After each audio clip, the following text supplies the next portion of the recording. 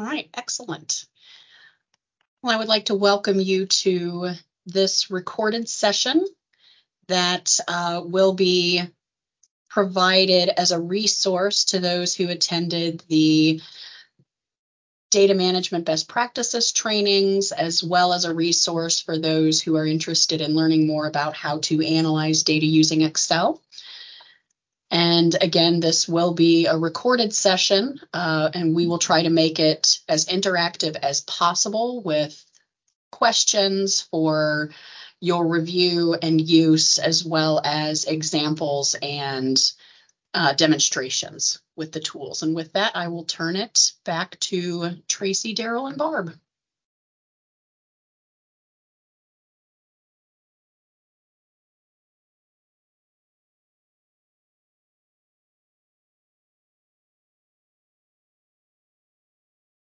Hey, thank you, Megan, for introducing that.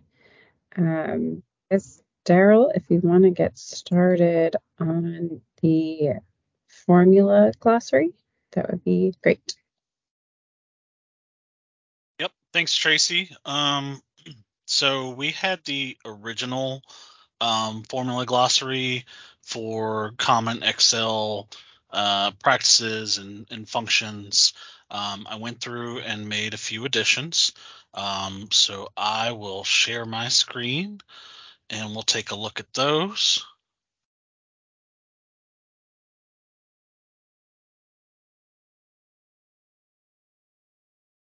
Hi, Judy. Hello. Hi, Judy. We're just starting. Oh, great. I'm sorry I'm late. All is well. So yeah, I was just making mention that we had the original Excel formula and function glossary during our in-person training. I went back and made some additions to that specifically for reporting and data cleaning, which is a big topic of conversation. We can't properly analyze any data for reporting purposes or for applying for funding or things like that unless the data is clean and usable to manipulate as we need it to. So I would like to take a few minutes to go through some of the new formulas, maybe answer some questions that you guys have on old formulas, or things that we may not even include that you have questions on. Everything is kind of an open book for us. So I would probably start with just asking is there something that you're aware of that you need or would be interested in that kind of shortcut, or would like to learn how to use to incorporate into your data?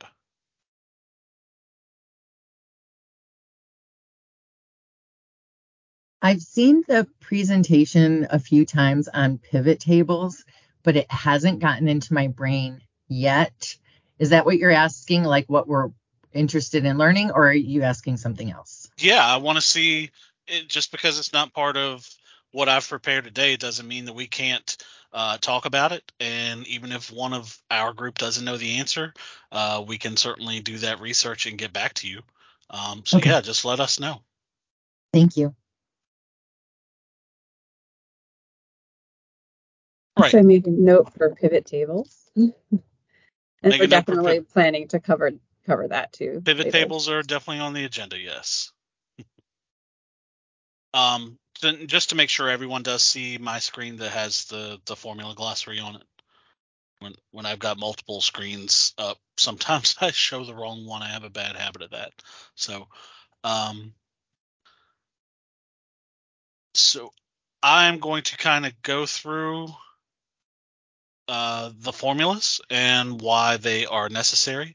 And then I have created some examples through the proxy data set that we've been using for the majority of our information, just to kind of go through and show you how those things are put into practice. So we'll start with,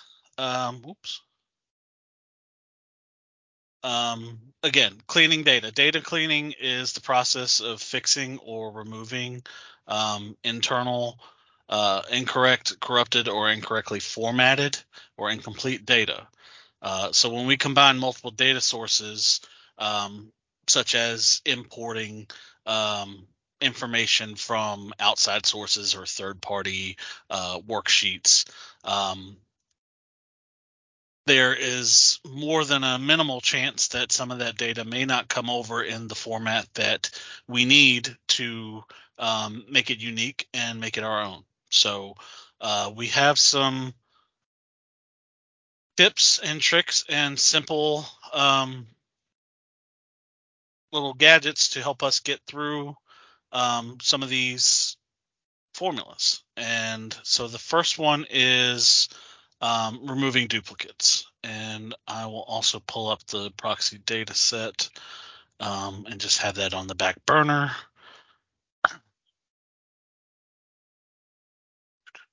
Virtual training. There we go. So removing duplicates is a simple way to sort of pare down the information you have. For instance, if in our proxy data set we have a bunch of different customer IDs who have all experienced services through this generic organization over the course of a calendar year. And over that time, we had just short of 100 different services provided, or just over 100. So if we wanted to pare that down and just kind of see how many unique individuals we had for that that time frame, we can easily do that through Excel. So, for instance, if we look in our customer ID column, which has each of the individual identifications for our clientele, we can simply go to the toolbar, which will be under data, and under data, we have removing duplicates. So I've highlighted the entire column, which is not going to work for that because it's also going to capture the column label. So what we'll do is we'll just go back through and highlight the customer IDs, and then your option doesn't show up in gray anymore, which means you can actually do it. So if we click on remove duplicates, it'll actually ask if we want to do that for any and all of the columns that we have here. For right now, we're only interested in the customer ID. So we'll unselect all just because there's multiple columns here, and then just click on customer ID. And then we'll click OK. And it'll let us know through this little pop-up that 86 duplicates were found and removed, and how many unique values remain. So if we do that, we see that our 109 rows of information has been pared down to 23. Of course, this is some other information that we're going to be using later. But if you highlight the cells again, you can see down here in the bottom, the count is 23. So we had 23 individual clients serviced through that calendar year. Again, you could do that for any of the columns where you feel like you're going to have duplicative data. You may not want to do it for things like marital status and unemployed because you pretty much know what your category of answers are going to be. So any questions on that before I move on to the next one? And please speak up because I'm sharing my screen and I can't see everybody's faces. All right, so the next thing is parsing our data from text to column. So doing this is a quick way for us to separate conjoined data, which might be addresses, into separate columns for manipulation. So that was the bottom here that I just kind of sneak previewed for you guys when we did the removing duplicates. And I'll undo that so that we can get everybody back up again. So for text to column, we may be importing data that has addresses put together like this. Typical form, 124 Front Street, Springfield, Virginia. We may also have names joined like this, and we've already talked about concatenating, which is a way to combine data from multiple columns into one. So it would combine separate columns that might have John, then Smith, into John Smith. So, but for this, we're looking to separate those. So if we click on our address here, 124 Front Street, and we go into, we're still on our data tab up here. And under data tools, there's also right next door to remove duplicates, the option for text to columns.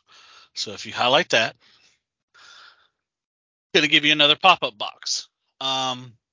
This will ask you if there's a fixed width with your data, meaning that there's just spaces in between, or if it's delimited, meaning that there are commas or tabs or backslashes, hyphens, other things like that that are separating your data.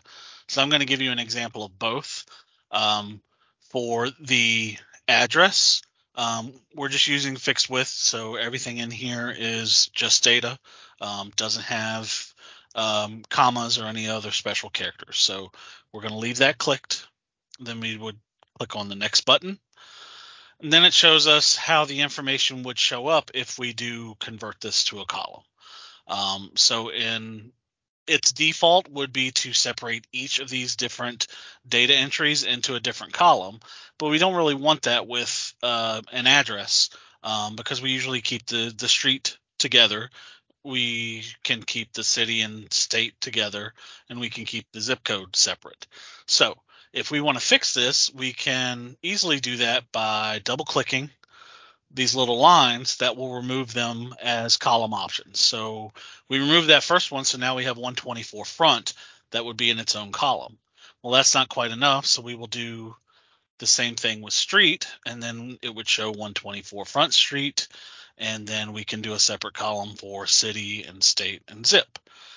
So once you have that, how you want it to show up in columns, you can click the next button, and this will tell you how your columns will be formatted from that point.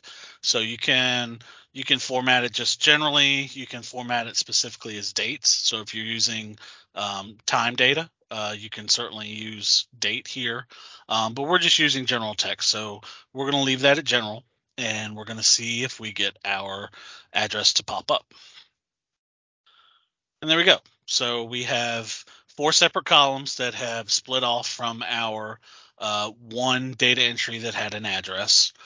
So now you got 124 Front Street in Springfield and the zip code, and you could copy and paste this down if you had an entire list of these addresses, so that you can maybe look at how many of your clients came from Springfield, how many came from a certain area in Springfield, whatever you need to make that data work for you.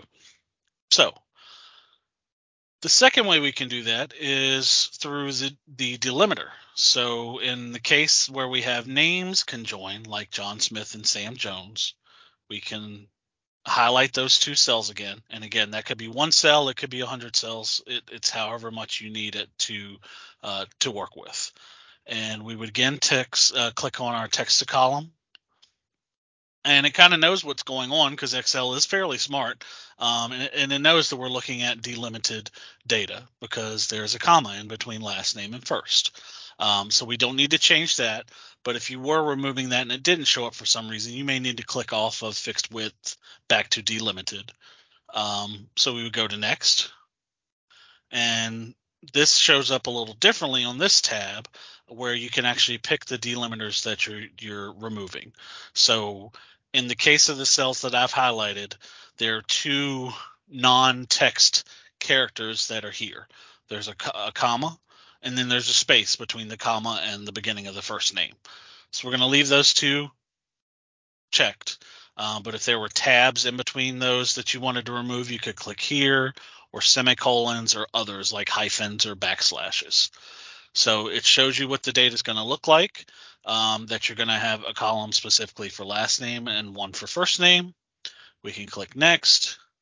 Again, this is going to be general data. We're not working with finances or dates at this point. So that looks good. We click finish. Really all it does is pop over the first names into a different column. So you could create a new column, put in a new column header saying last name, next one says first name, bada bing, you can go through the rest. All right. Any questions on that one? Does anyone want to try some of these, or are you familiar with the ones he's gone over so far?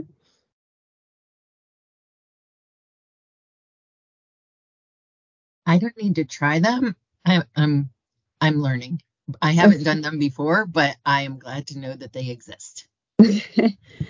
For me, like, it helps to like click and actually do them. So you guys do have the proxy data set in the chat. So you can go ahead and follow along. And again, I mean, we are recording this, but we're all kind of learning and practicing together. And that's how we want the session to go. So if it would help you to learn by trying it, that would be great too.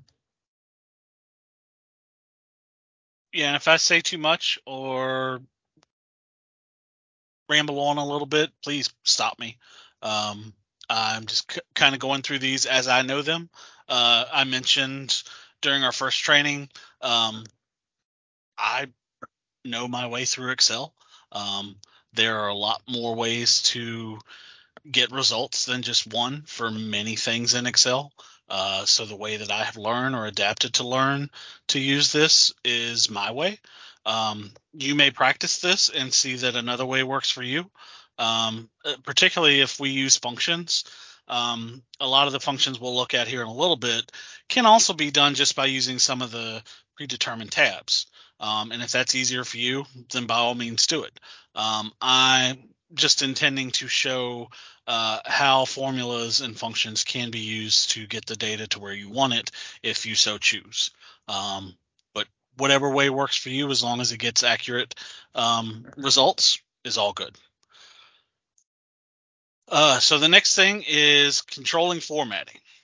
This is very important. A lot of times, if we're importing data from outside sources, it comes through in that site or that software's own specific formatting, which may not match what we're looking for.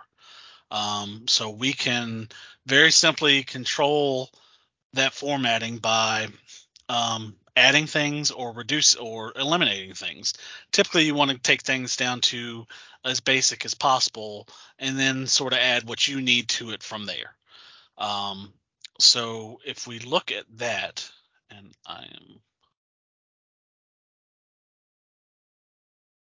that would be column F here, will be for our example. And this would be date of birth. So if we were importing or if we were exporting our data from the county to our nonprofit partners, and it showed up like this with the dates kind of formatted like this, which is this format actually shows who has the more recent birthdays and who has the older birthdays. So the greener the text here, the more recent the birthday, it will show you that these are your younger clientele. And the closer it gets to red, it would be the older clientele. But we don't need this. This is not necessarily how we are looking to manipulate that data. So we just want to get rid of it. So on our ribbon up here, we'd go back to home.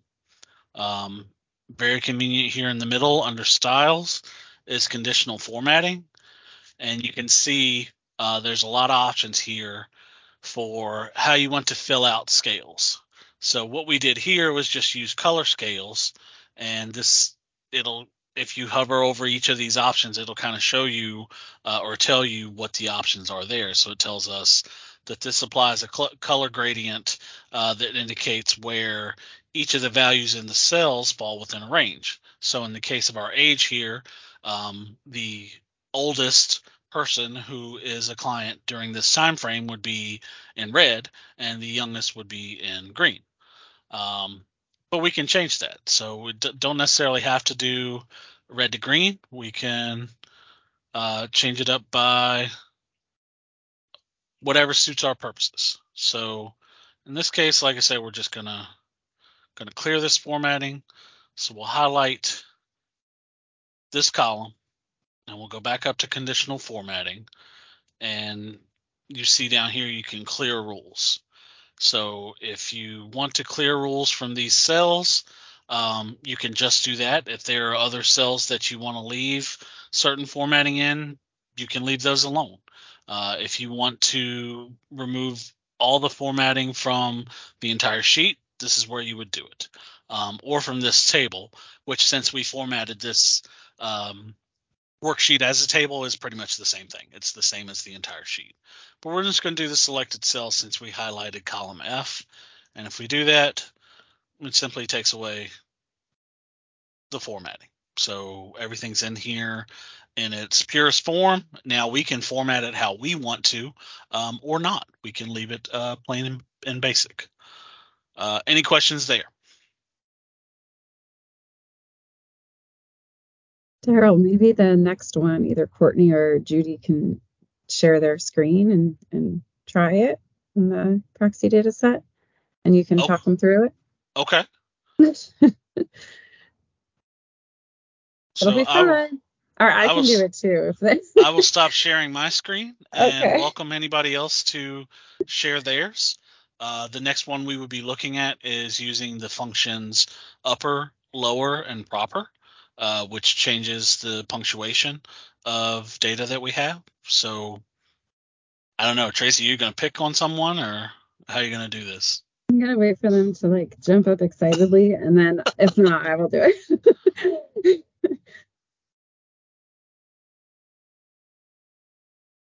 Anyone? Okay. Courtney, do you want to give it a try? All right. There we go. Let's see. Okay, so you guys see my screen, right? All right. So what are we doing, Daryl?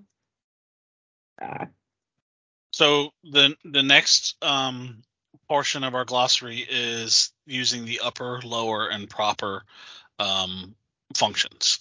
Okay. So upper, lower, and proper are ways that we can manipulate our data to be all uppercase, all lowercase, or proper, meaning capitalized first letter and the rest lowercase. So in this case, we used column H, which is our marital status. And you can see that the information we put in here is all capitalized, which is great. If that's how we want it, that's fine. If we want it more properly, then the first letter would be capitalized and the rest would be lowercase. So we want to put in the function that will allow us to do that. So before you highlight that column, sorry, I should have stopped you beforehand. Go back up top.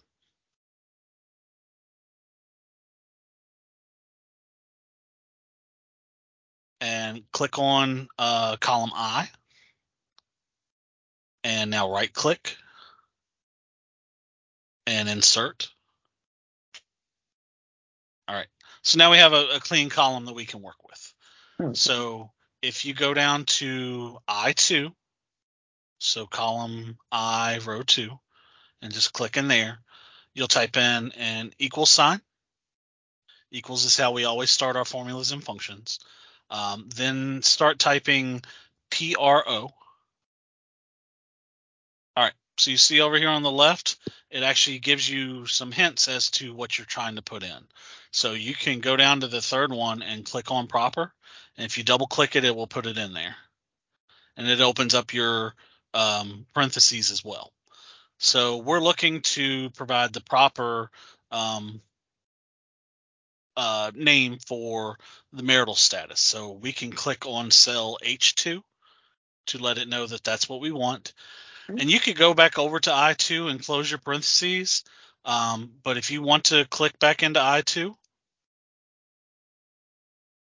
you'll see that it already does it. And then you can just press enter.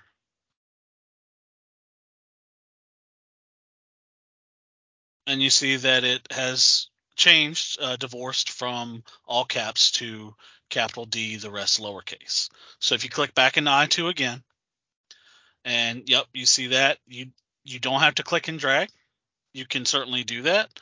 But if you just hold it onto I2 right in that corner and double click, it will do it. Seconds saved. Seconds add up to minutes, which add up to hours. Oh, that's So- awesome. Magic. I didn't know that trick. I know you're a magician. What else do you got? So you can see that information goes all the way down now. And if you want to see how it works the other way, go back up to I2 again. Click in there. Now, see what you would do if you wanted to make it upper. See if you can figure that out.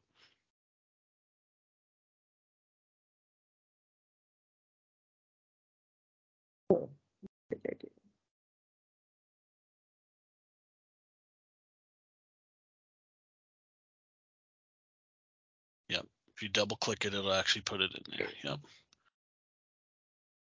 There you go.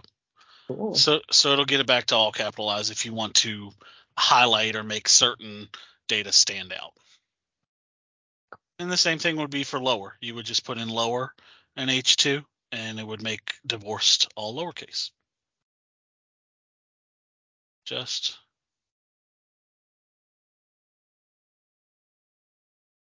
Oh my God. What's happening? That's actually a good thing. What? If you hover on those formulas, Yeah. it will actually take you to help. Excel has a very, very nice help function. If you're confused on certain things or just want some more information, it will pull those up. So yep. Oh yeah, look at that. Mm-hmm. Cool. Doesn't come in my voice though. You have to read it. So that's the deal breaker. Good job, Courtney. Yep, excellent. That's pretty much it for that one. Judy, do you have any questions? We still good to go? All right. So the next one is trimming. Trimming is the ability to remove extra or unwanted spaces or tabs that comes in information. So I'll share my screen again.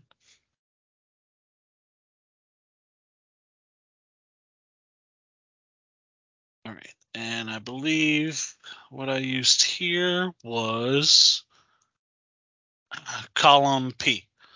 So if we get data that comes in that has multiple points of entry, a lot of times it will come in with spaces or tabs or may even be on separate lines. So for this case, our first individual here receives TANF, is on Medicaid, also receives unemployment benefits. Second person receives SNAP benefits, so on and so forth. So if we wanted to trim all that down to make it more uniform for manipulation, we would kind of do the same things that we've been doing. So again, we'll right click in column OPQ and insert to get us a clean column. And we would highlight the first cell here, which in this case is Q2. And then we would enter the trim formula, which, as Courtney has showed us, we can just start with an equal sign because, I know what I'm doing too. Start by typing TRI. We see that trim comes up as our primary option. We can double click it to make it the function that we're using.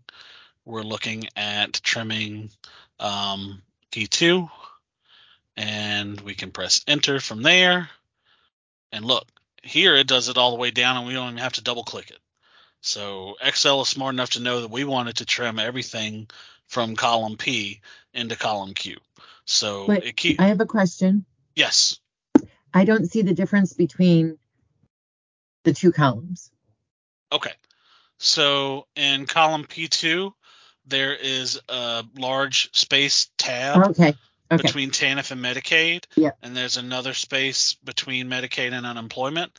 This takes out those spaces. Okay, thank you. So if we resize our column, it'll actually show you that all those spaces are removed. Okay, thank you. And it did it all the way down. So anything that had an unnecessary space, it now just shows up as it would normally look. But good question. Thank you. And that's trim in a nutshell. It really just takes care of your extraneous spaces and tabs.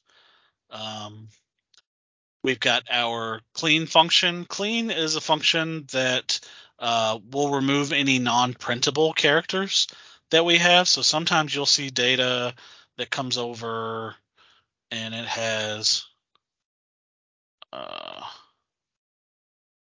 weird little shapes or weird little glyphs. So here we go. There's one for you. Got a smiley face. Well, that looks neat, but we don't necessarily want a smiley face in our data. So we can use the clean function, which we really would just do the same thing. We would open up a new column. We would type in the clean function, which would be CLE, and double click. We would double click on our target cell and press enter, and it will remove these things that would not print. So just so you know, if you press Alt and any number between 1 and 31, you can get some of these weird characters to show up. And there's a way to insert these symbols through the toolbar as well, but just giving you a quick tip if you want to do some fun things. Our next thing is value. So value is the function we would use to convert imported data that was intended to be numbers, but might not come over as numbers back into their intended format. So for this, oh yeah, see, I have some weird functions there. For this, I use column AC, which is our service dollars received. So obviously, if we're looking at service dollars, this was supposed to be dollar amounts. So we would want this to show up as dollar amounts. Now, a neat tip here to remember is that when you're entering data into Excel, if it's text data, it will always align to the left. So you see that anything that's in your worksheet as text will show up to the left. If it shows up, if it is intended to be numerical, it will show up to the right. So we'll go back over here to like our zip codes. Zip codes are indicated as numbers, so they are aligned to the right. So we can see, if we didn't already know that we're looking for dollars here, that 300, 120, 150, and so on are aligned to the left. So they didn't come over as numbers like we wanted them to, and we need to make that happen. So what we would do is, we'll insert a new column again so that we can just have some clear space to work with things. We'll start by typing in our value formula. So equals VAL. We can double click to make that the formula we're working with. We want to do AC number 2, and then press enter. And it didn't work. So why didn't it work? So if we look back in here again, we still show that we still see that under our format it showed up as text. So we can switch this to currency, or we could switch this to accounting. And now it will show up like we want it to. So it still tried to send it over as text, which was bad, but we can switch that to whatever we want it to make it work for us. We could do that with dates and fractions and things as well. So since we did it as accounting, it'll put up our dollar signs and our decimal points too. And if, depending on what kind of information you're using, you can always increase or decrease your decimal places. So if you don't want anything after a decimal place, you can click on this little right arrow up here and get as few as 0, or you can go up to a lot of different decimal places. But since we're using dollars, usually dollars and cents is good enough for us. And I just wanted to interject and say that some functions won't work with text columns, and some things won't work with text columns when you're trying to analyze your data and manipulate it. So as you're cleaning, and thank you, Daryl, for including this in your sheet, as you're cleaning, one of the most important things that you could do is look to make sure that your cells are formatted correctly, especially the number columns. A very good point, Tracy. So we're all the way down to our substitute function. Substitute will replace existing text with the new text in a text string. And that's the word text a lot of times in a row, and I apologize for that. But that's the simplest way to say that that's what we're using this function for. So as a way to demonstrate, we'll go back into our proxy data set. And for this example, we're looking at column W, which is phone numbers. So we see, at least for the first couple here, phone numbers came over with backslashes in between the area code and the numbers. We want to make it look more traditional. That just have dashes between phone numbers, and you could do this the opposite way too. If it were dashes and you wanted to make it slashes, or however else you wanted to separate your information, we could certainly do that. So we'll create a new column again, and this one is a little more complex than some of the others. So we'll take our time with this one and make sure that we get what we're looking for. So the first thing we'll do, as we always do, is type in our equal sign, and we're going to look for the substitute function, which is what pops up here. So we'll double click. Now that it's all in caps and shows our beginning parentheses, we know we're ready to go. And if you hover on this, like we saw when Courtney was doing hers, it'll show you exactly what's needed to complete this function. So again, you could click on this if you wanted help with it, or if you hover over it, it'll just show you what you're looking for. So we need to put in the text that we're looking to manipulate. We're looking at what we are changing from and what we are changing to. So in this case, we will be manipulating W2, which is phone number. We won't just close our parentheses at this point because we need to add more information here. So to do that, we'll type in a column, no spaces. So we need to put in the old text, what we want to change. So we would open up a quotation mark. Let me get my cursor out of the way. We are changing from a backslash. Again, no spaces. Close your parentheses. Another column, or another comma, excuse me. Open your quotations again, and we want to change it to a dash or a hyphen. We'll close our quotation marks again. So we're saying we would like to substitute our phone number information that currently has a backslash in between the characters into a hyphen. Okay, so that's the language that is being conversed here in Excel. So let's try to close our parentheses here. And voila, look what came up. 349-122-5853 is now in there as a traditional phone number. So if we wanted to do just the opposite, let's go ahead and open a new column. So we'll do equals substitute, and we'll do phone number. Again, we're gonna manipulate this, comma. We need to know what we're going to manipulate from, so we put in a quotation mark, a hyphen, close quotation mark, comma, what we're going to change it to, what we want it to look like, quotation mark, backslash, quotation mark, close your parentheses. You always have to have a parentheses at the beginning and the end. And sometimes if you're combining multiple functions, you may have 4 or 5 different sets of parentheses. So just pay attention. We're not going to get that complicated today. But if we press enter, Then everything goes back in there as a backslash. Any questions there?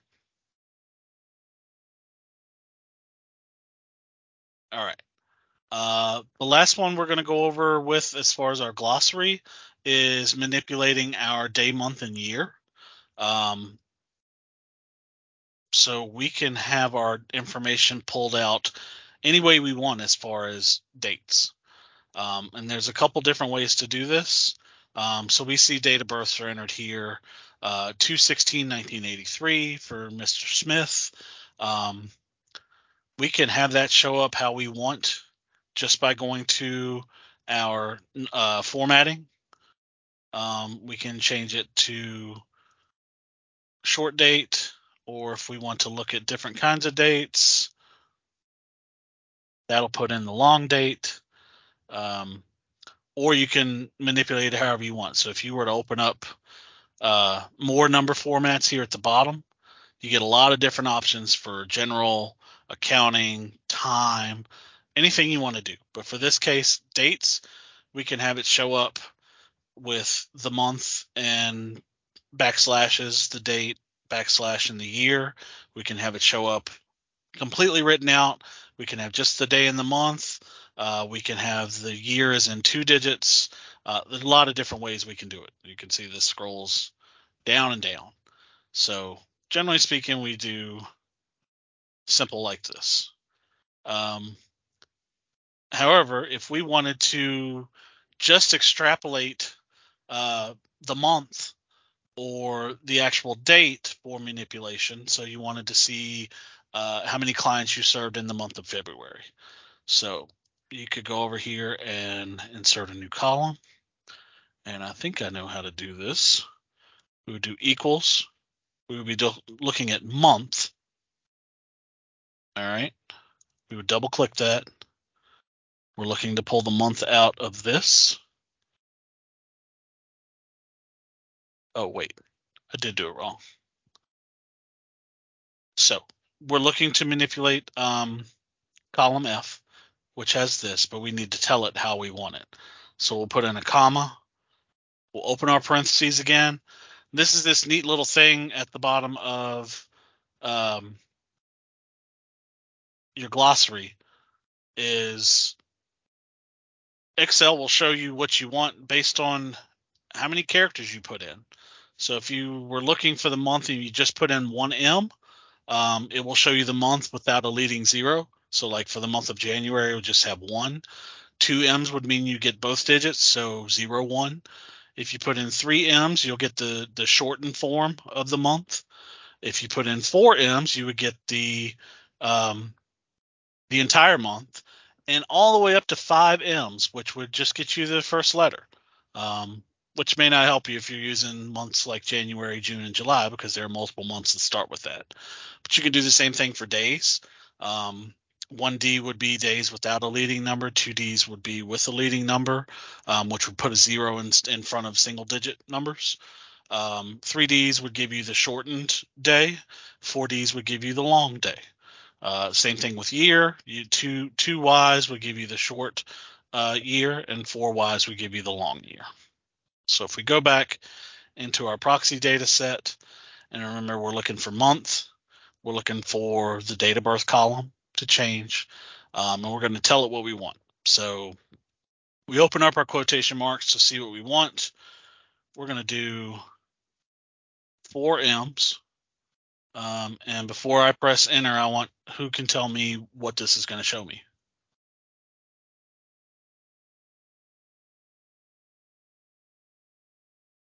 Going to show me nothing. Going to be an error. What's going to show me, Tracy? A full month? A full month? Let's see. What did I do?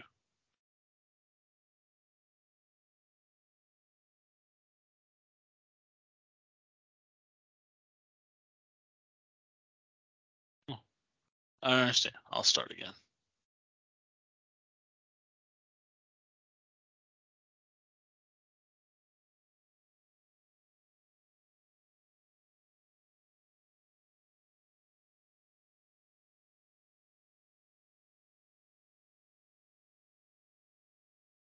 Well, it's supposed to do it. I don't know what happened. You did have the correct answer. It is supposed to be full month. Maybe because it's caps and it should be smaller, lowercase. Yeah, that shouldn't matter, but let's test that. It says I've entered too many arguments, which means I've got too many parentheses, but I don't. Date of birth. You have an extra one right there. Yeah.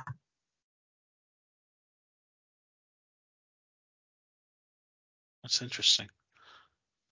Well, this worked for me in practice, so we're gonna.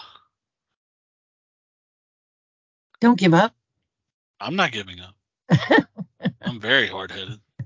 All right.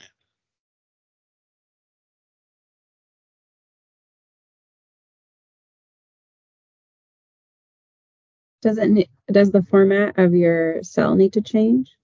Is it a date format in G? So text or general. So it pulled out the month. It just is 2. Maybe that was.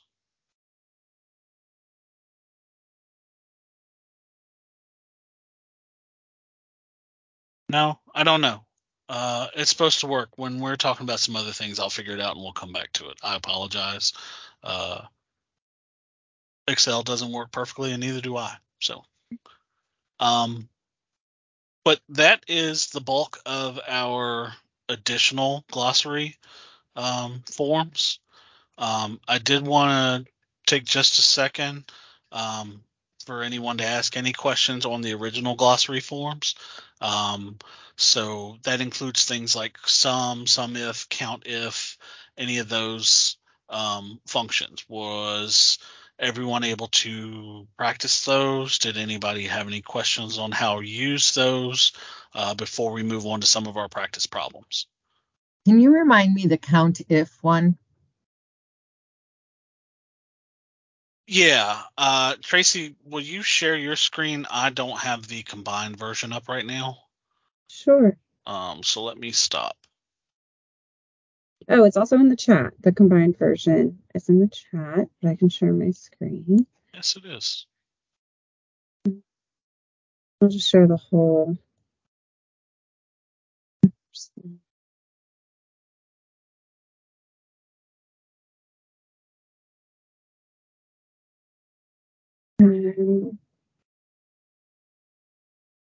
So count if, and that some of the count if ones were for the answers from the homework too. We used count if for those.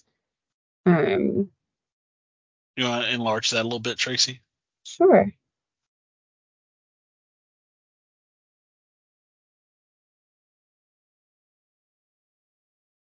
So I guess I could show in the proxy data set, or Judy, if you want to try and we can talk you through it, or I can show and then maybe Judy, you can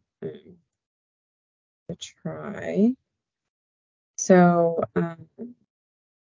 say for the marital status column, I wanted to count all of the single people that we're helping. I'm just going to make a new tab, copy the marital status column. Daryl, if I do something wrong, please. Nope. Please help me out here. So you got equals count if. So I'm going to click on the count if formula, and then it tells me what to do. So this is going to count everything within a certain range that meets a criteria. So we'll type in single there. So I'm going to highlight the whole column. I don't have any Daryl magic that won't force me to do that. And then I don't press enter here because the next thing in the argument was to put a comma after that. And then whatever we would like to count, we'll put in quotes. So we're doing count if and single.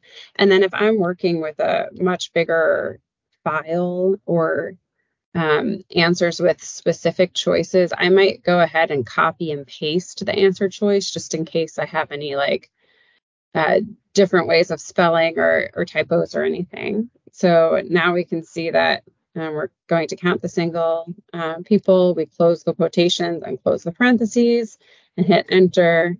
So that counted that there were 33.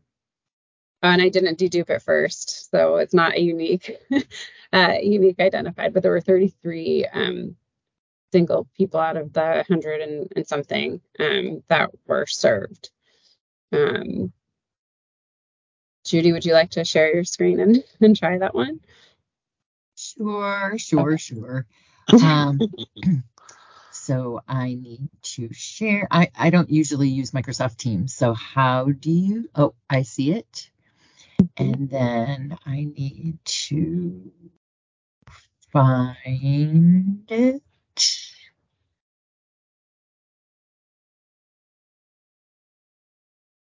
Even though the pandemic was like so many years ago, I still every time every virtual platform is different. So How do I?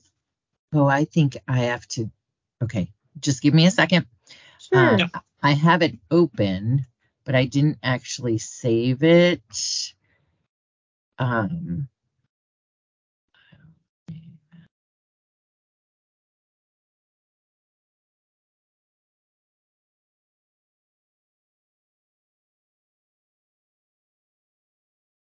just opened it from the email, and it appears that does not like that. Share.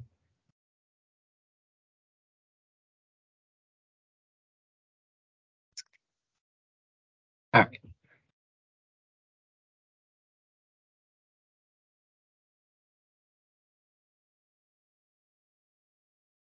Here we come. Can you see it? Oh, No. it says you don't have access. Oh, I can see it. It says I'm presenting. Okay. All right, let me try something else. Okay. How do I? Let's see. Sure. Computer.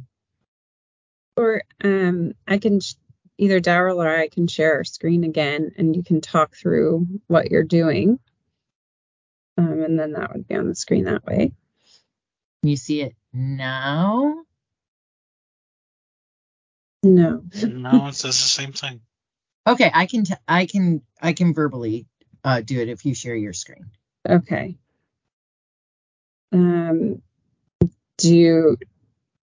Should we count the married people now? Yeah, that's good. Okay. So you do equal sign, count if,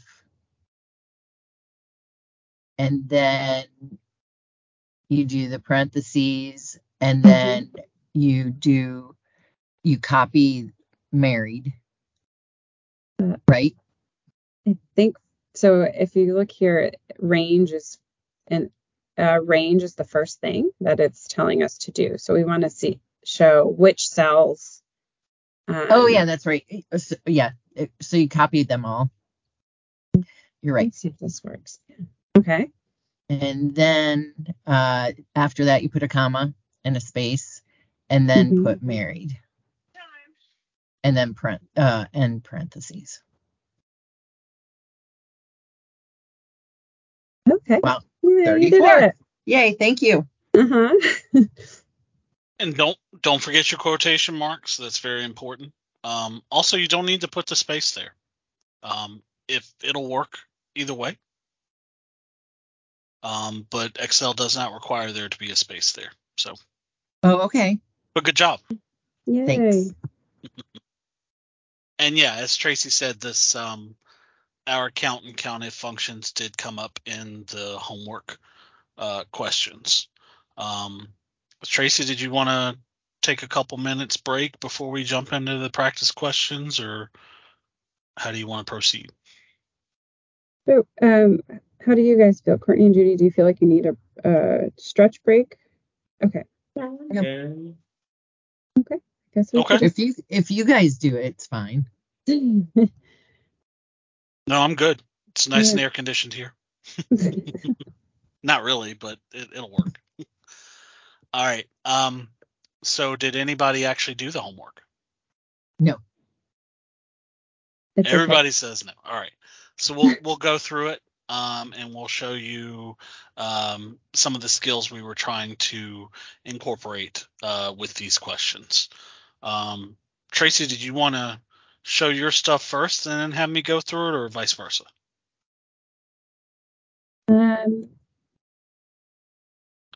Yeah, I could show mine first. I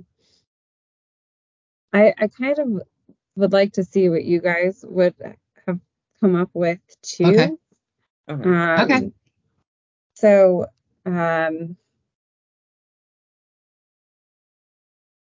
yeah, are one of you like brave enough to try it first, and then Daryl or I can show what we would have done? I will.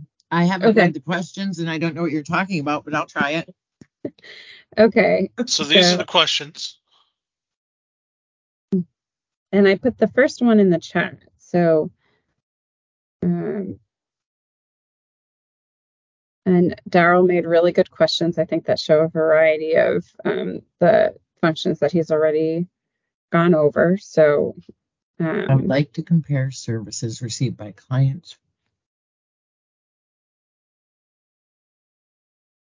Okay. Yeah, I could read the whole thing out loud for the recording, I guess. I would like to compare services received by clients to their gender identity and marital status. Create a pivot table that will show analysis of this data. Please include a visual representation depicting females who received rent or utility assistance. Judy, I really hope you're able to share your screen now that you were like brave enough to. Oh, I don't. Let's see.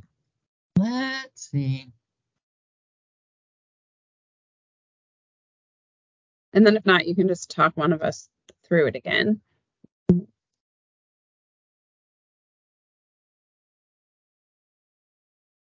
It says, oh, unlock now.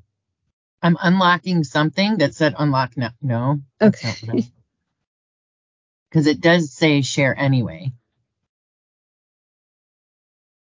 And I don't know if you can see it or not. I can see it. No, but why don't you talk one of us through? Courtney, we can volunteer Courtney. Okay. I'm just kidding, Courtney. All right, I'll do it. I don't know how to do it, so I don't either, but we're here to help you. So I could do some of the other stuff, but a pivot table, I don't know. All right. Let's have Courtney try. So we are using can you guys see it? Yes. Mm-hmm. Okay. Yes. So the intake data, and it was the gender identity, and I don't know. And marital status. And marital status. Okay.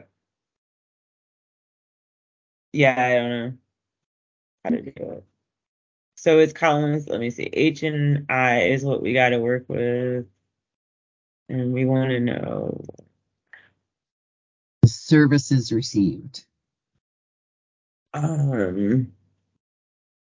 Okay. I guess. It's okay. I'm helping. I can get. Yeah, no, do it. Yeah, let's see. So if we I guess you could sort it, and then. Right, and how many cells is that? That's a good workaround. If you don't know pivot tables. No, that's a good. That's probably what I would have done first too. But Daryl showed me how to do pivot tables recently, so I need more Daryl in my life apparently. Okay, so who received things that nobody has ever said for 200, Alex. All right, let's see. So females. If you go back to the intake data tab. All right. And Daryl taught me, so Yeah, Daryl, what do you got? So go to the insert tab in the ribbon. Oh, okay. Okay, and then click on pivot table. Daryl, do you have to highlight first? Yes, I'm maybe. letting you guys do it. Okay, I would. Okay, so I would highlight the whole thing. I would highlight actually if you click next to last name where you're able to highlight the whole table, that triangle. Oh, gotcha. Keep going, just to highlight the whole sheet. All right. Then under pivot table, do from table or range, and everything's selected. I would go to a new tab, so to click new worksheet, Okay. and then hit OK. And then under pivot table fields, that's where you can check off what you would like in the table. And this is the part, like, I'm not a pivot table expert, but this is where I have to play around the most. So it said we needed gender identity, marital status, and the services that they received.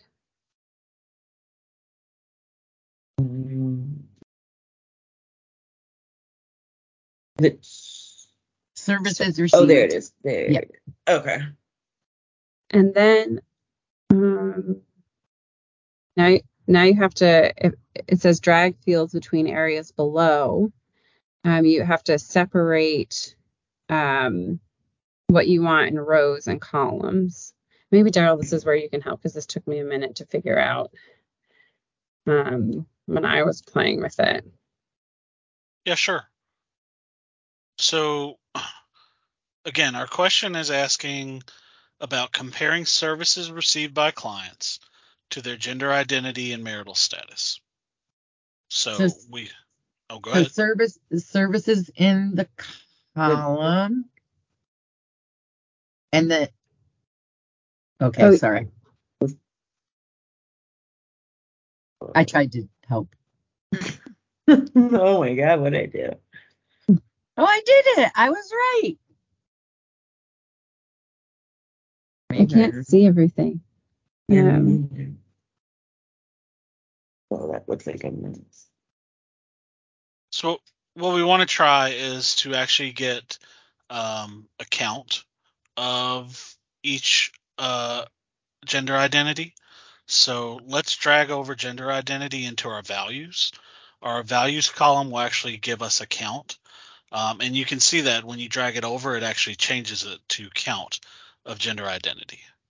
So you can see divorced, married, single, widowed. So we have services received in the columns, marital status in the rows. And we can certainly do that.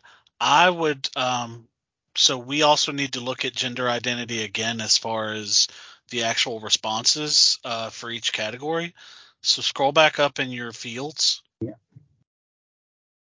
And click on and hold and highlight gender identity and drag it back down into the rows. Because you can bring stuff in more than once. Oh, okay. So this will show you that, yep, you've got 12 females who received educational classes, 3 of whom were divorced, 1 was married, 4 were single, 4 were widowed. Okay. And like Tracy said, you can play with it to see how it shows up best, or what's easier for you to read. One of the first things I would do as well, if you scroll back to the top, is you see the little down arrows beside your labels. You can click on those and get rid of things you don't need. I would unclick blank. You certainly don't need the blanks, and just hit OK. And then you could do the same thing for column, because everybody answered. So that cleans it up a little bit. Okay. One of the other things that I do to help separate my data is Yeah. highlight everything in this new table. So highlight from A4 all the way to G19. Okay. Go back to your home tab up top, and you're under the font where you have borders right next to the highlight. I like to click on show all borders. To me, that shows up better. It makes each individual data entry pop a little more. If something else works for you, by all means do it, but this is what works for me. So if we go back to the question, which asks, we want to compare services received by a client to their gender identity and marital status. Create a pivot table that will show analysis of this data. So does this pivot table that we've created answer that question? Yes, and then some. I would agree. I think it Right. does as well. The second part of that would be we would want to show a visual representation depicting females who received rent and or utility assistance. So how could we create some sort of visualization of females who have gotten the service of rent or utility help?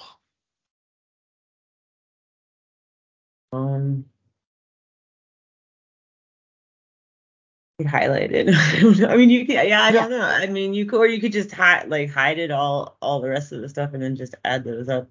You're on the right track. So we kind of already did it with the blanks, but we can change our row and column labels to only show what we want to do. So if you go into row labels again and unclick everything that's not female. Okay. And then go into our column labels. You'll have to scroll back up to make it. Yep. And we're interested in seeing utility services and rental services. So you can unclick everything except those. Oh, there we go. Oh, this is cool. There you go. So you've isolated the data that you're looking for, and now you can create a visual representation of that. So go into click on Insert in your top ribbon and hover over or click on Recommended Charts. Sometimes Excel is pretty good at showing you what would be the best type of chart to use. So click on that. Oh, right, you have to highlight. Sorry. There you go. So if that looks like something we could work with, you can click OK. And then we can see by female and their marital status what sort of assistance they received, if there were rental assistance or utility assistance. So it looks like 9 divorced females received utility assistance, 1 married female, and 3 single females. And it looks like the only female that received, the only 3 females receiving rental assistance were single. And then we can get in an entirely different conversation about manipulating charts and graphs. We could make this go horizontally and not vertically. We could change the colors. We can add titles. There's a lot of different things we can do to that if we want to visualize it. But that's how you do it. Did that make sense to everyone? Everything seemed logical, and yeah.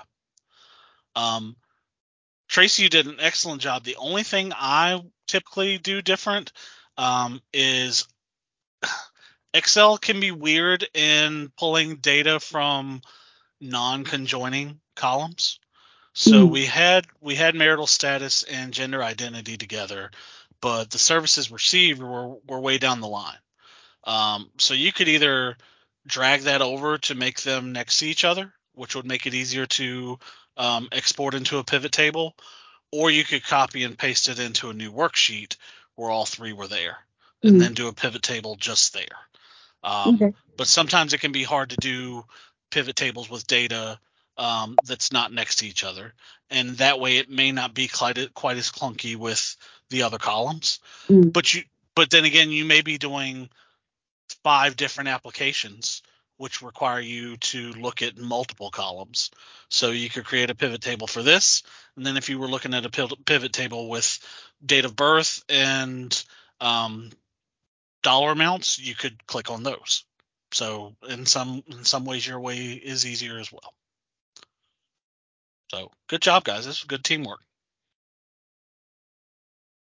Pivot tables are always difficult. We will have another pivot table in the practice answers as well, so we'll hit on this again, and then we can focus on it a little more if we need to as well. Question 2 is going to be using our evaluative data tab, and this was asking, utilizing the information that we gathered on changes in attitudes, pre-experience versus post-experience, how would you describe these results to your stakeholders? So this gets into describing, reporting results, and analysis of results of your data. So I'm going to share my screen again and sort of show you. Drag this back over. I said, let me drag this back over. Thank you. So this question is looking at our evaluative data tab, and we're looking at how attitudes changed pre-experience, post-experience. So our pre-experience assessment had 5 questions. Seeing the symptoms of mental illness is separate from the person who has the illness. I do not believe mental illness is anyone's fault. Individuals have a right to an obligation and to actively engage and question their treatment provider. I have little in common with people who suffer from mental health conditions, and I believe that recovery from mental health is possible. So each of those 5 questions were scored on a Likert scale, which is like a general scale of 1 to 5 or 1 to 10. Typically, 1 will be strong on one end of things, 5 will be strong on the other end of things, and 3 will be sort of neutral or in the middle. So in this case, strongly disagree with this statement would be a 1. Strongly agree with this statement would be a 5. So we can see how committed and passionate these individuals were before the program started. Now we want to look at things after the program has ended to see if the program made any significant impact on attitudes surrounding mental health. So we ask the same questions, which has the same scale, and then we see what their answers are. So when we first went through the proxy data set in person, we took a look at how things changed over time. So pre-experience for question 1, we had 7 individuals indicate they strongly agreed, 7 agreed, so on and so forth. We see that each of the responses had 23 answers, so everyone responded to each question. And then you can see what percentage of that was positive. And for our purposes, we indicate positive as anything above that neutral scale. So either strongly agree or agree would be considered a positive answer. So for question 1, which again asks, I see the symptoms of mental illness as separate from the person who has the illness. 7 and 7 answered either strongly agree or agree, which is 14 out of 23, which is 60.87% of people have a positive response as to whether a person's mental illness is separated from their actual value as a person, which is good. So question 2, 3, 4, and 5. So then we look at the same thing post-experience, and we see that for question 1, we had 14 and 6 answer positive, which is 20 out of 23 people, which is a percentage of 86.96. So we see that a much higher percentage of individuals answered positively from before their experience with the program or the service or whatever the event is that you're tracking to after the event. And so on and so forth through the 5 questions. So then we look at percentage change, which is basically taking the new percentage versus the old percentage So we see that people that responded were almost 43% more likely to return a positive response to question 1, nearly 40% for question 2, almost 28% for question 3. Question 4 is kind of an outlier, and we'll get back to that. Question 5 was 50%. So people were more than half as likely to answer positive when asked if they believe that recovery from mental illness is possible. That's pretty significant. That shows a pretty good change in attitudes over time from the beginning of the program to the end of the program. So then the next question would be, is how do you describe that? I took a few notes, and I will make sure to copy and paste this in the chat. And I'll do that now. Copy, maximize chat.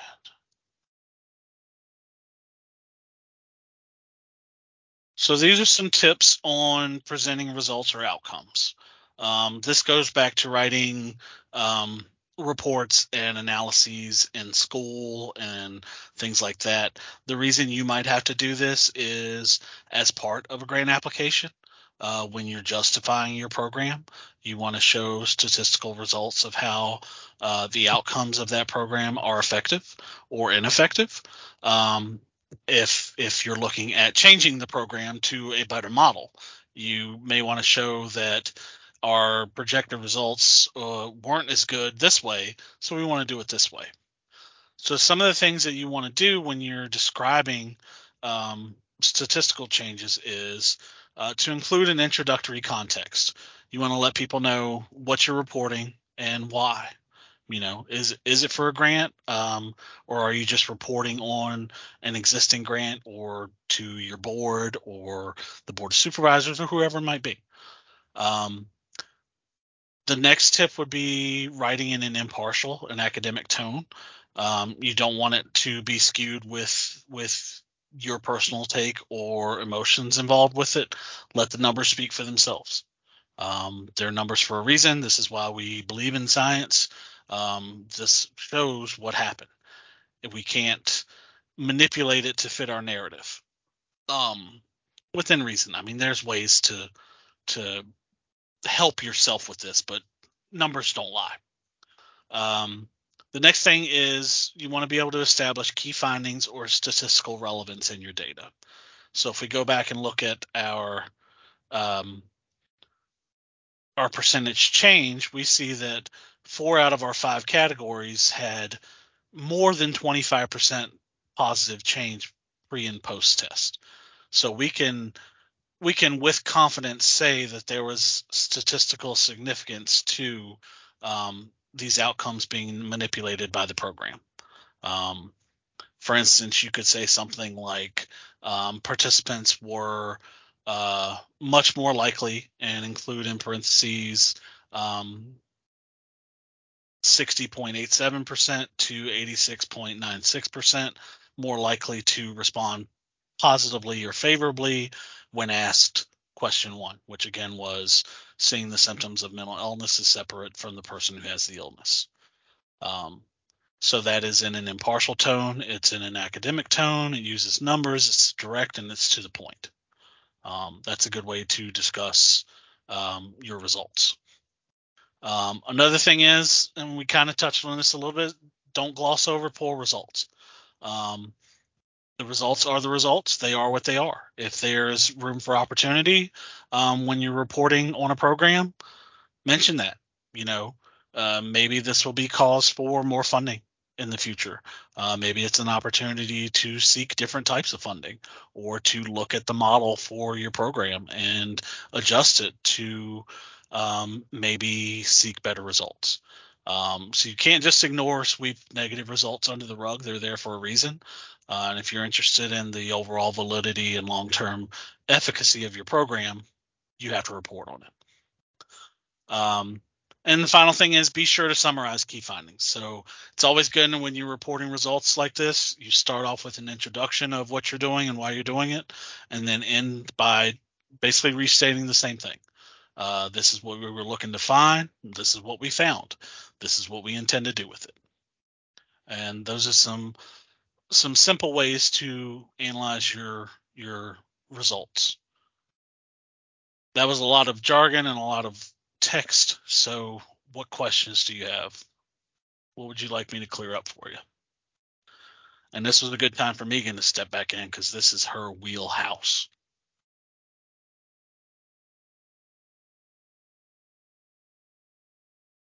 Nothing?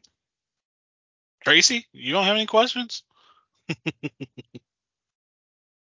I did it a little differently than you, and my percent change is different. So I don't know if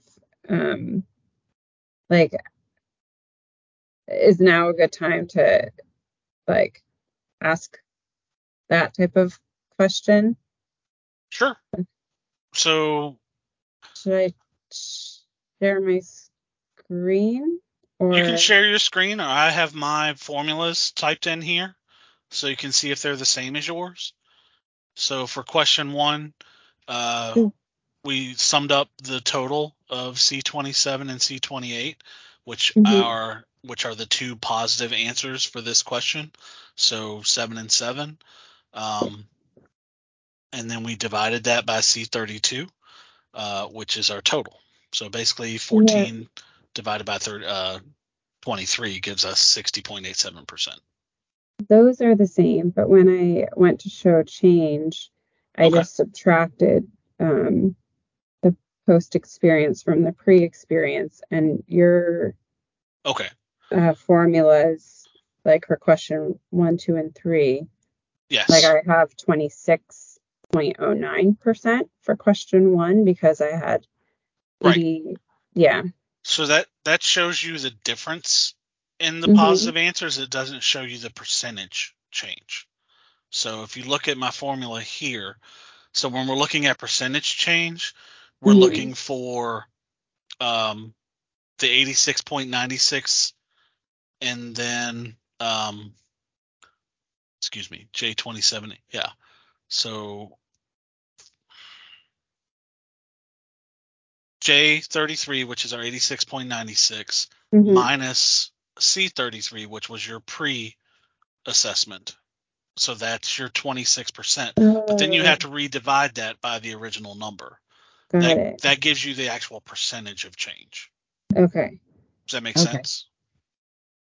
Yeah. So if I wanted to, I have to do it. So wait, can you click on? Oh, you are clicked on the first one.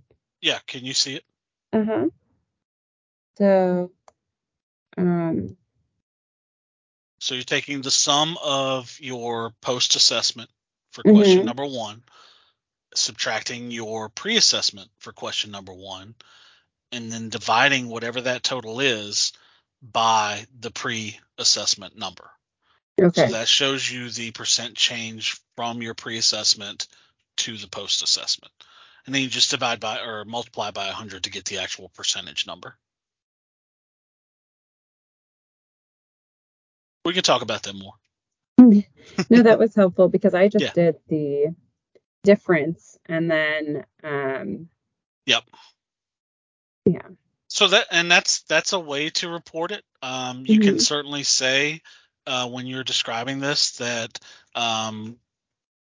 percent positive responses for question 1 were 26.09% higher post experience versus pre-experience. Percent change just gives you a little more oomph behind it. It shows that sort of multiplying factor of good answers existed there, and it might demonstrate more statistical significance to somebody that's reading it. Okay. Maybe depends on your audience. Yeah. Yep.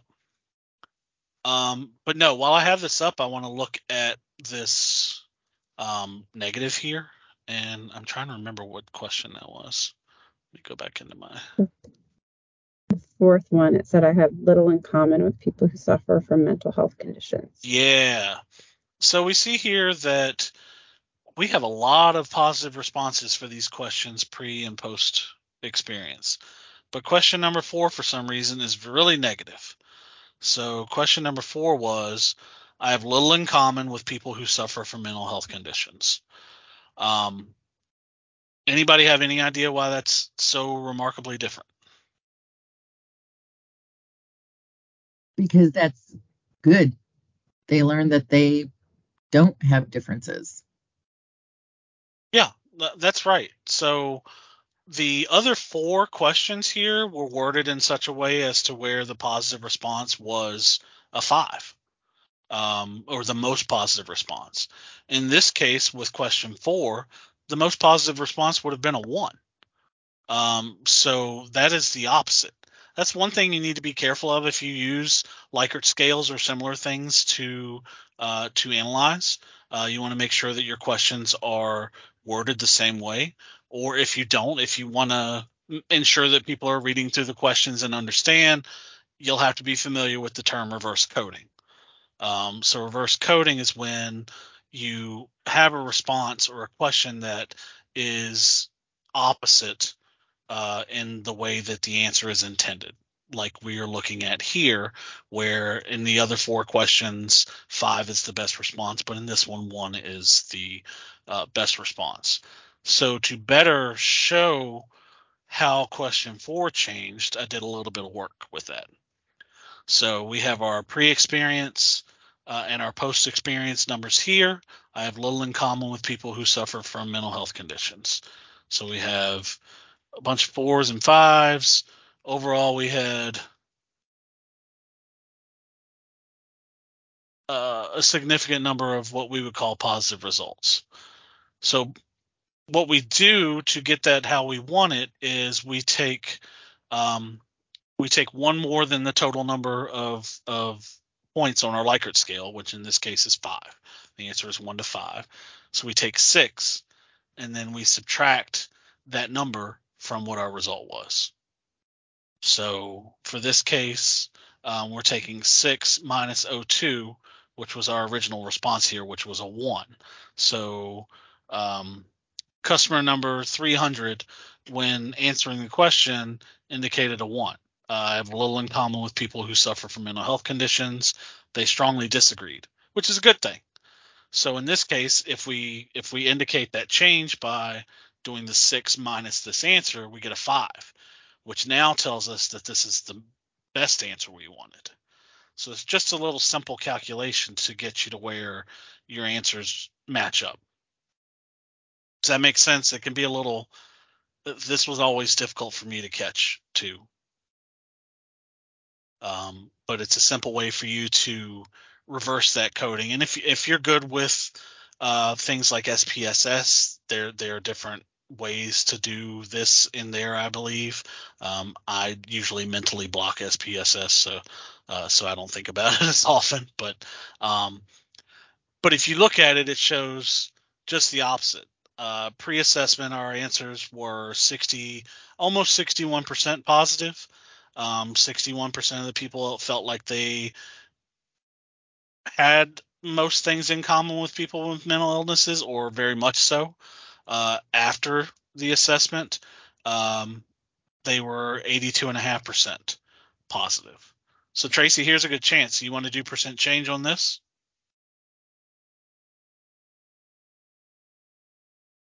Sure, I was actually just practicing. That's what I was doing. So we have our percent positives here, pre and post. So how would we determine percent change? So you do the equals the sum of J 60, the 13 and the 6. I can't see the column. Yep. Minus the sum of the ones on I. Okay. Oh, close your parens first. Okay. Oh.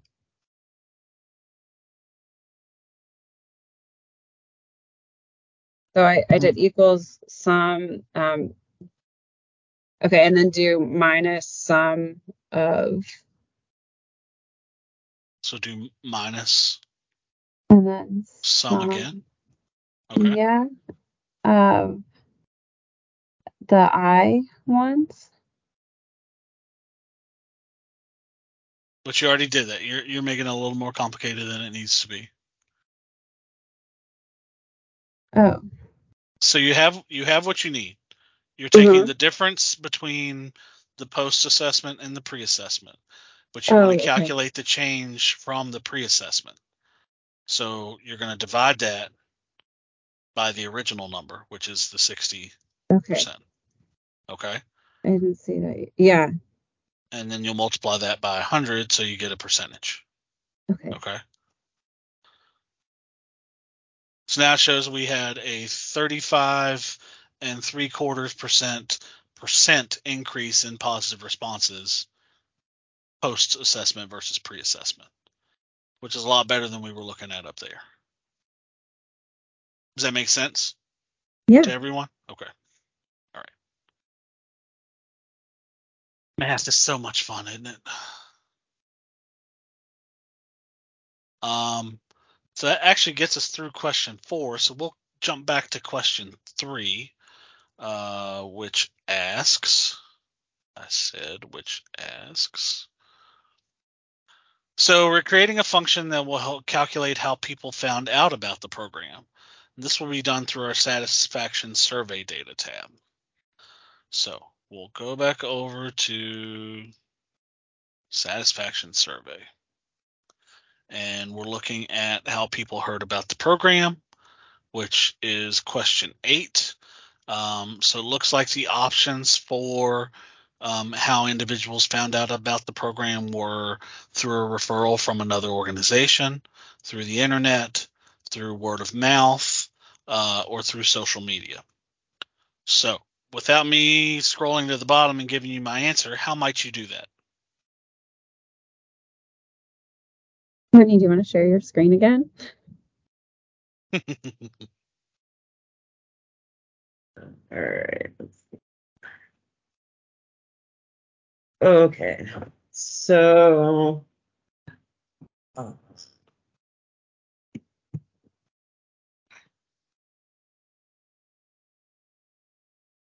So it's. We can't see your screen. Oh, you can't? Not yet. Here we go. How's that? Yep. Now Yep. we can. Okay. I feel like my brain is broken. All right. So we want to know.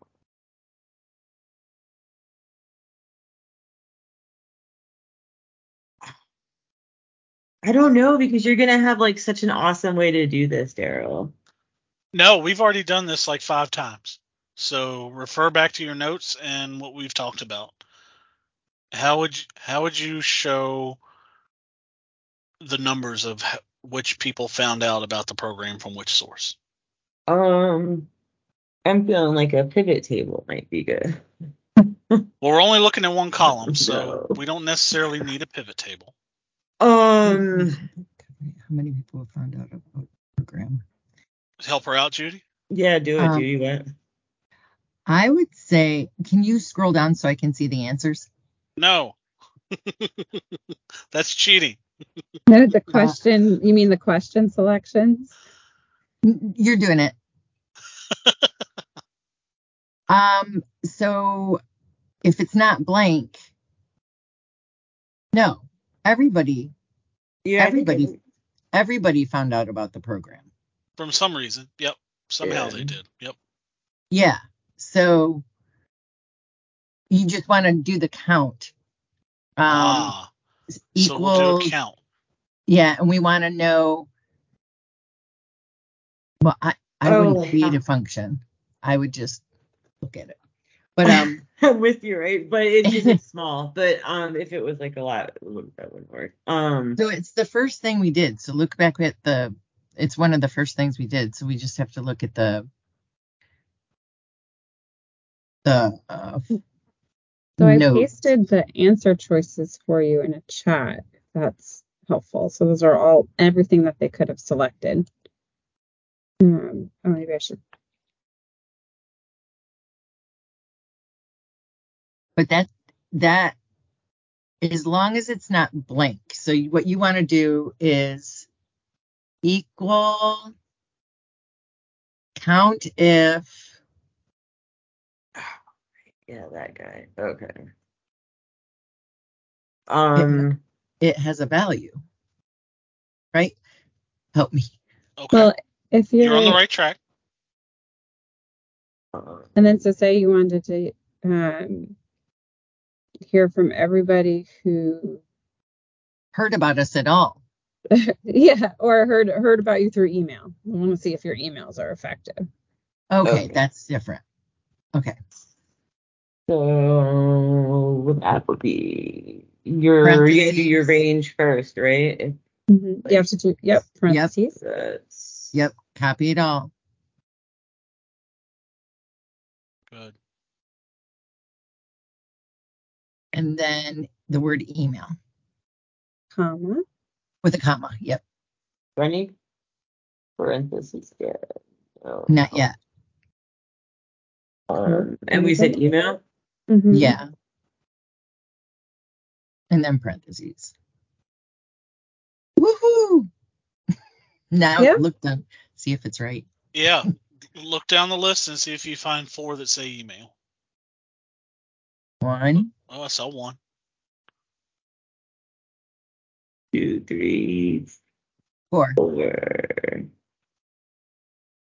Let's make sure that, because what if somebody spelled email wrong? Yeah, I think 4, right? Yeah. Well, there's a way to check that. This is why you may want to use a formula, because if you scroll down through a list that has 200 entries, my eyes are going to miss like 4 emails. Oh, yeah. I'm going to get this lazy eye over here, and this one's going to be looking out the window, and I'm not going to know what I'm doing. So, okay. So, but Daryl, can you tell us how to actually answer the first question, which wasn't about email? It was just count if what? Well, the answer to the question is just doing this multiple times. So you're going to do a count if for each of the ways that the program was referred. So you'll do a count if for email, you'll do a count if for internet, you'll do a count if for referral from another organization, one for word of mouth, and one for social media. So when you do all of those, and I will share my screen again so we can kind of skip ahead.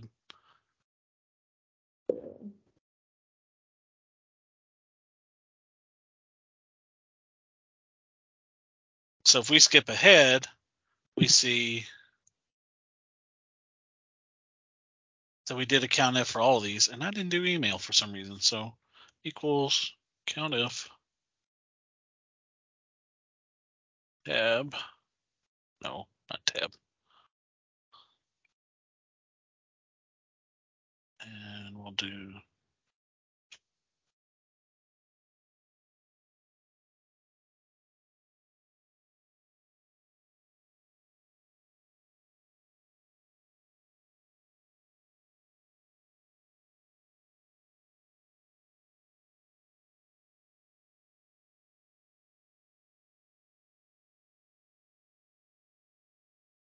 what did I do wrong now? Is there an option to get it to figure out how many different things you have in column Q and to get it to do this for you? Like to put a table or something that has all the ways in which they could have heard about you and then the number of people that heard each way, or is it just you gotta do this manually? No, I think I can table. answer it. You could do a pivot table that has the one column, yeah. It would be like the services. Remember when we did the gender identity and it had the services? You could do it like that.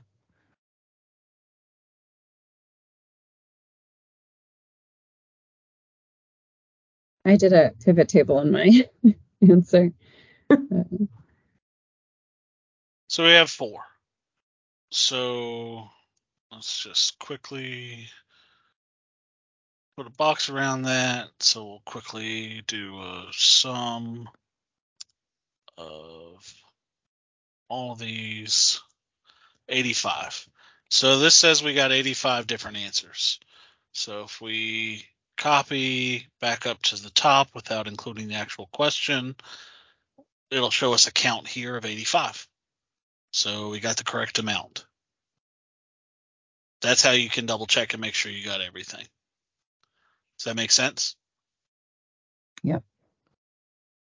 So we can do it here. And we created this nice little graph.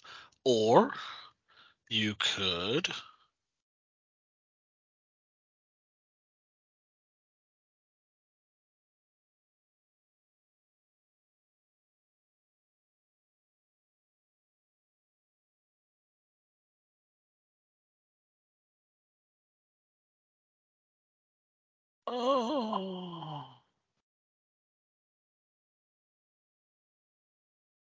there you go.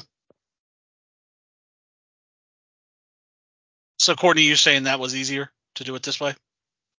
I don't know, easier, just another way. I think it was pretty easy.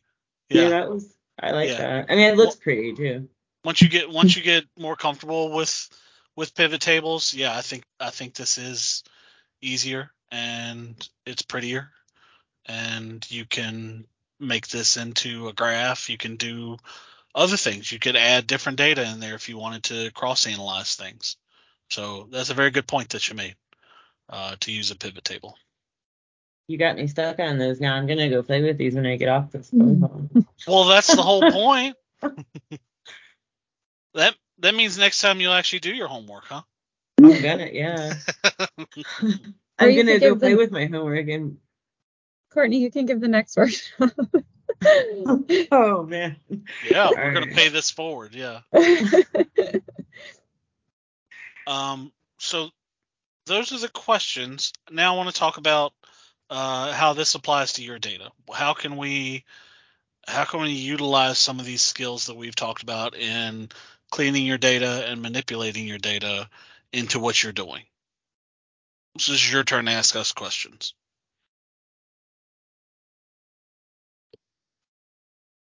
So I have a problem. Okay. I opened mine to see if I could do it the way you guys do it, and I don't see where it says the little drop down for create pivot table on mine. Can you show me that again? Yep. I have to share my screen again. Sorry. Nope, it's all good. So pivot table would be under insert. Pivot table. Uh-huh. Okay. Let me. Do you know which version of Office? Yep. Oh, it is there? Yeah, okay. It's there. It just, I'm not always. And so for instance, if we just have column Q copied here, if you click on recommended pivot tables, it can pull that stuff up for you. So if you double click this, it pretty much pulls up what we already did. So it's an even shorter cut. How did you do that? All right. So we have column Q, which has the means of referral highlighted. So instead of clicking on pivot table, we can go to what Excel would recommend as your pivot table. Okay. And it gives you 6 different options. We can do sum. We can do, which is probably, some of these aren't going to be the correct information, but it's what we get. So this is looking at timestamps. So again, this is not what we're looking for. It's one of those things you can kind of play around with, but the top one under recommended pivot tables, the one that Excel likes the most, is exactly the one that we created. Okay. So it splits up each of the 5 options, gives us a count, and then a total. So you may be able to find one that saves you some more time. So I'm going to highlight the whole thing. Go up to insert recommended pivot tables and see what it says. You highlighted the entire table? Yep. So with that much data, it may not have a recommendation because there's a lot of stuff. Oh, it did? It wanted to know sum of service dollars received by gender. That was one of the recommended. Okay. It was interesting. I don't know that we'd need that, but still. But yeah, that's some of the things you can play around with. That's Thank you. interesting. Yeah. What else we got?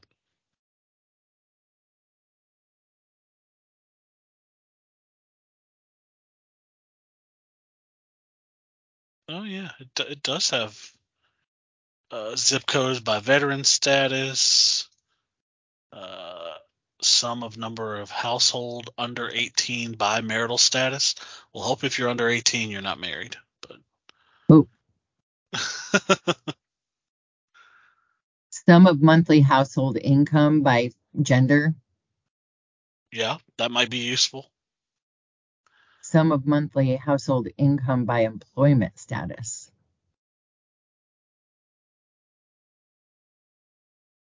And then demographics. There's a lot of different ways to do it. Oh, you could have saved like an hour if you just showed us that first. Yeah, but I get paid by the hour, so. That's great. All right, so what's our next steps, Tracy? Well, I think we'll post this recording, and if you think of any questions, I'll answer it the best I can, but I'll probably also nudge Daryl. But there will be a series summary coming out with all of the files from the data management series and all of the recordings, as well as from the grants management series in the fall. So that'll be coming out this summer. And then we also have some funding alerts that are monthly. The first one, the July edition of the funding alerts, will be coming out this week. So as we look at services for next year, we'll probably continue these capacity building professional developments along with funding alerts to help you build capacity and diversify your funding. So yeah, but for next steps for this, look for a summary with all of the resources in one place, kind of like an email out to everybody. And then and there will also be a survey that goes out about what you want to see for the next set of these. Megan, I think Megan might, I'm not sure if she's here because her microphone is off, but I'll give, oh, she's typing. She's typing. Okay. So I think we can end at this point and then look for more emails from us, and we'll kind of sum up all of the resources for you. I still see her cursor going. I'm like staring at the chat. Yeah, and again, if anyone has any questions, feel free to reach out to me as well. I'm happy to help as much as I can. Yeah. Thank you. Thank you. All right. Thank you so much. I'll stop the recording. Thank you, guys. Thank Yeah, you. I'm thank smarter you. now. Me too.